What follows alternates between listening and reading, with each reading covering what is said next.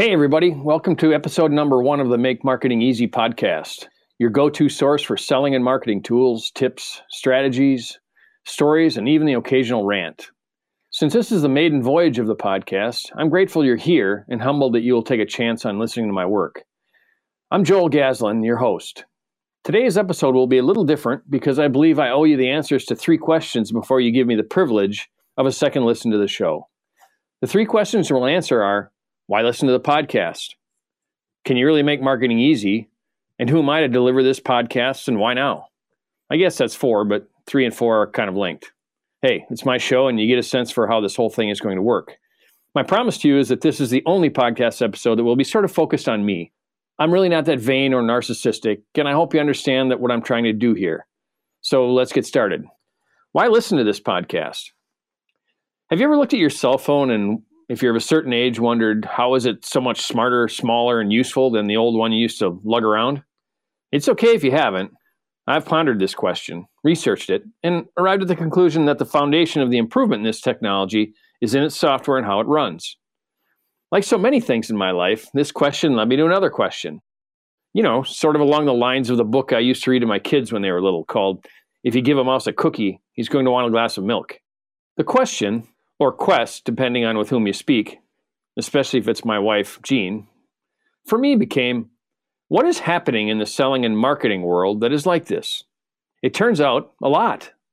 This podcast will teach you about selling and marketing through research, interviews, stories, and occasional rants from everyday people who are working to get something done, myself included. Will they be famous? I don't know. It depends a little bit on your definition of famous. My definition is anyone who is making good progress on a goal they've set for themselves, maybe gets knocked down, gets up to do it all over again with a new strategy or tactic, and finally succeeds. If you're as interested as I am in talking about stuff like this, hang on, because it's going to be a fun ride. I want to learn about how these people are doing what they're doing, share it with you, and add whatever value I can to the idea, story, tool, or strategy. Back to the original thought about the cell phone. Most things today utilize some form of an object-oriented program, an OOP, to operate because it is efficient, flexible, and powerful. It's also powering internet-based software and driving the Internet of Things revolution. The basics of the software lie in featuring classes of objects that utilize different methods to create some output. That's my simple definition anyway, and I'm sure someone with more knowledge than me can go on an interesting rant about this topic. I hope to one day interview someone who can do that in an engaging way. So, when I began thinking about all of this, I started putting my thoughts into notebooks, note cards, sticky notes, and in the margins of books I was reading. I'm still doing this today and decided I'm going to write a book and publish it myself. The working title is Object-Oriented Marketing and Selling. I liked it because it captured, in a native sense, what I was thinking about selling and marketing for 2019 and beyond. It's not, however, super catchy, so I'll keep working on it. But you know what's going on. If you're at all like me, you've listened to different podcasts and audiobooks, and perhaps you wonder what is different about this one and what will I get out of listening to it? That's a great question, and my answer is, like marketing, it depends. It depends on what you're looking for and what you're willing to put into it. If you at some point in the podcast hear something and think, I hadn't thought of it that way or thought of doing it that way, you've helped me accomplish what I've set out to do with the Make Marketing Easy podcast. More importantly, if I can interview someone, offer an opinion, or share some research that helps you have this thought, you win, because thinking that way will change your business and your life. We must come to new conclusions and derive novel solutions to opportunities in our lives if we want to achieve our own definition of success. And your definition of success doesn't matter. It can be whatever it is. This still remains true. My own experience with podcasts is varied and diverse. I like mostly business-related feeds because that's where my career and hobbies sort of come together, weird as that may seem. And I know also there are podcasts available on pretty much any topic you may be interested, so I like that variety. Where I lose interest in podcasts is when the episodes are crammed with advertisements and self-promotional materials, talking with people who have vast resources. Don't get me wrong. I understand there's an economic reality that nothing is done for free very well or very long. So having affiliate relationships and some sort of sponsor for the podcast may be necessary at some point. In fact, these folks have worked hard and produced good work to get to the platform on which they now stand. And since I'm just starting my podcast, or sort of rebooting the podcast, and I have only a few subscribers and nothing more than a desire to produce good content, Perhaps one day I will understand the dilemma some of these big guys and gals face. So, since I like to avoid absolutes, I'll just say that we have no ads and no sponsors. And that's not a passive-aggressive begging for one. It's simply a statement of the way things are today. I'm grateful for the opportunity to produce this podcast all on my own today. My promise to you, the listener, is that the Make Marketing Easy podcast will provide thought-provoking and actionable content with research and interviews focused on the subjects of physician marketing, corporate B2B marketing, and selling in a territory. All of these subjects are near and dear to my heart and are the arenas where I earn a living today to feed my family. You'll hear from real people who are participating in what they're talking about, not just people who are sort of meta and think about it, but people who are actually doing it. I'll tell you more in a few minutes about why I'm qualified to talk about and interview people getting it done in the trenches within these exciting areas of business. What happened to the name Cognified, you may ask? I came up with Cognified while I was reading the excellent book by Kevin Kelly called The Inevitable: Understanding the 12 Technological Forces That Will Shape Our Future. In this book, the second force Kelly writes about is cognifying. So I looked up what the word meant and found out what it was, and it means it's kind of that aha moment where an idea sort of takes hold, and I like that. So I started working around the word cognified, but if you ever had it where you've read a passage in a book that hits you like a ton of bricks, that's what happened with me with the first paragraph. And here's what it says in Kelly's book. It is hard to imagine anything that would change everything as much as cheap, powerful, ubiquitous artificial intelligence. To begin with, there's nothing as consequential as a dumb thing made smarter. Even a very tiny amount of useful intelligence embedded into an existing process boosts its effectiveness to a whole other level. The advantages gained from cognifying inert things would be hundreds of times more disruptive to our lives than the transformation gained by industrialization. After reading that part, I devoured the rest of his book and bought up all the URLs I could find around Cognified. As an aside, I'm a bit of a URL hoarder, and my hope is that one day I can monetize that little quirk.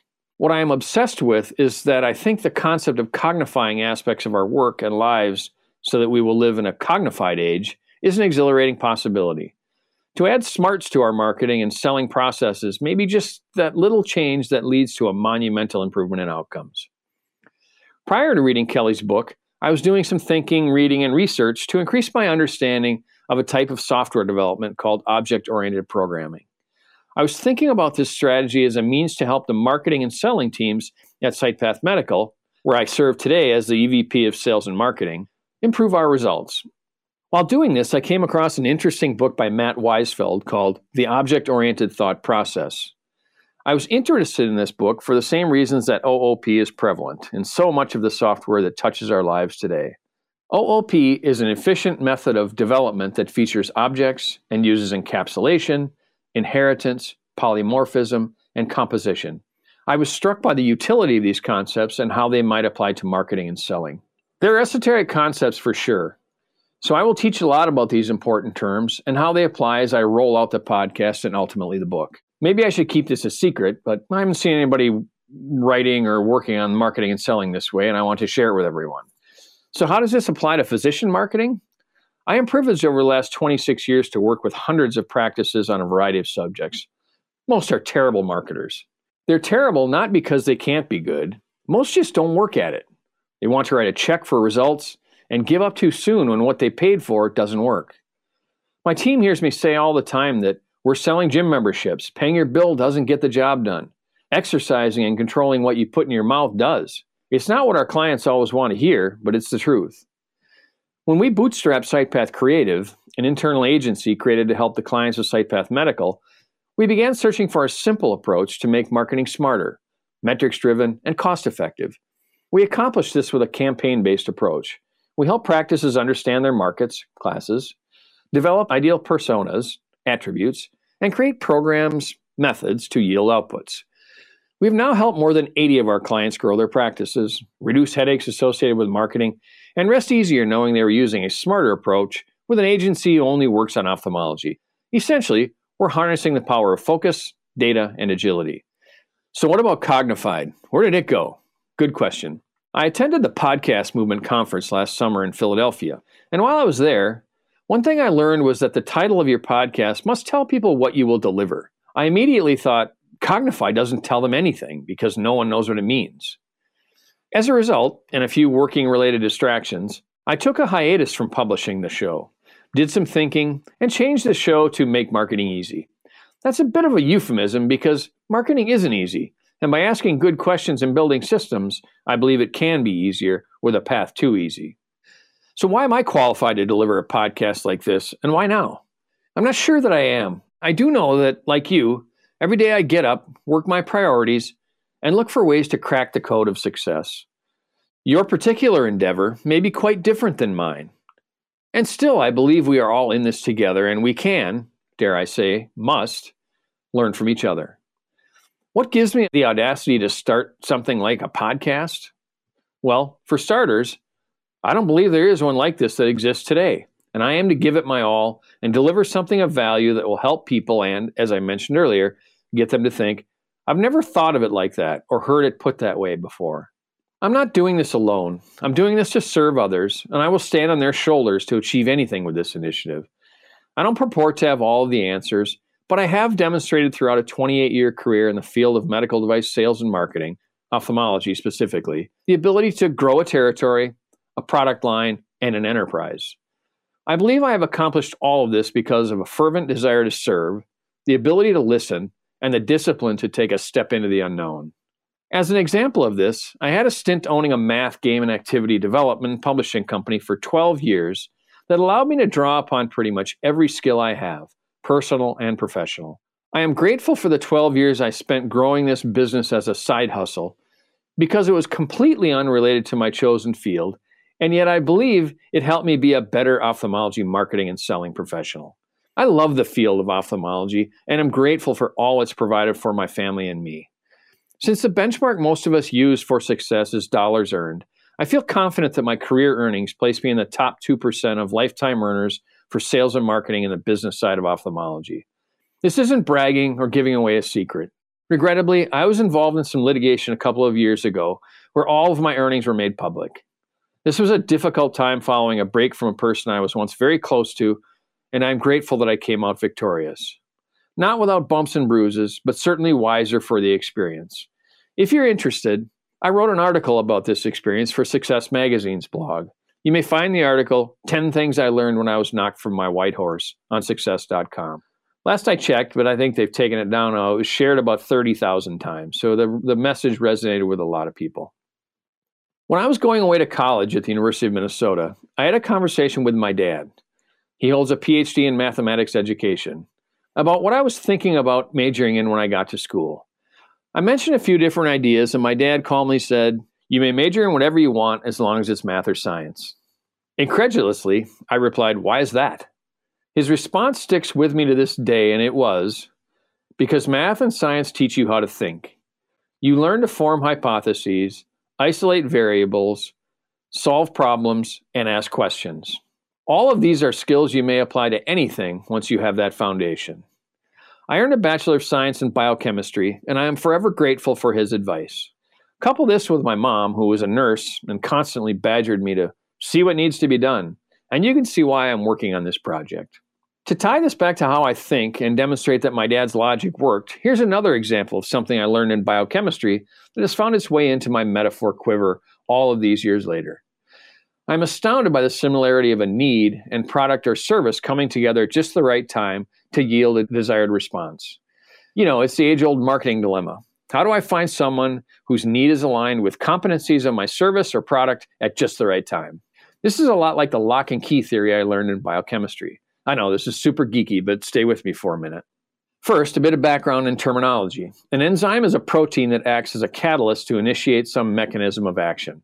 Floating around all by itself, it can't do anything.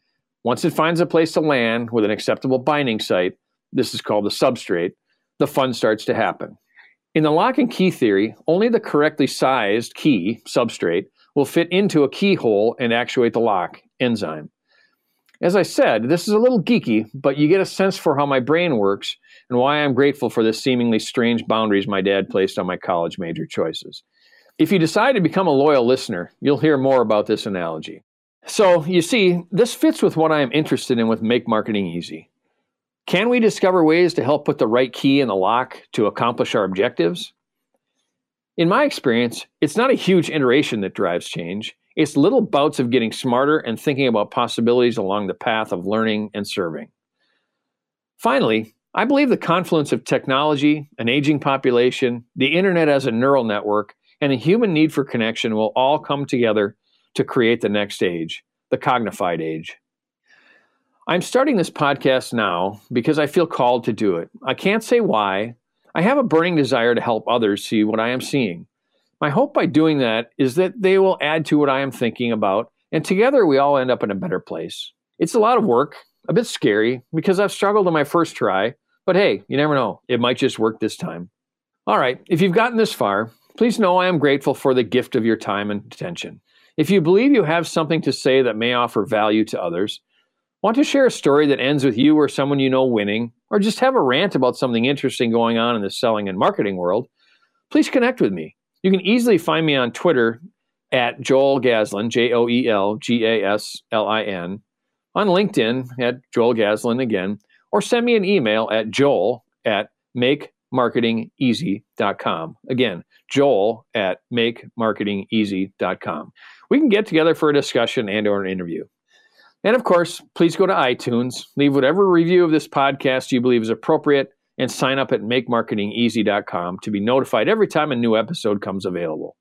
My plan is to publish weekly on Fridays. I'm working on my topic and guest list now, so please stay with me if I'm a little sporadic at first. The data says that people stop producing podcasts after they make their first 5 episodes. My experience is a little different than that because I did 6, stopped for almost a year, did 10, stopped for 4 months, and now I'm starting again. I'll keep at it. For those of you who followed the podcast before, some of the next episodes are ported over from the old one, so wait a couple of weeks and jump back in when you see something that looks new. Thanks again for listening, and make marketing easy.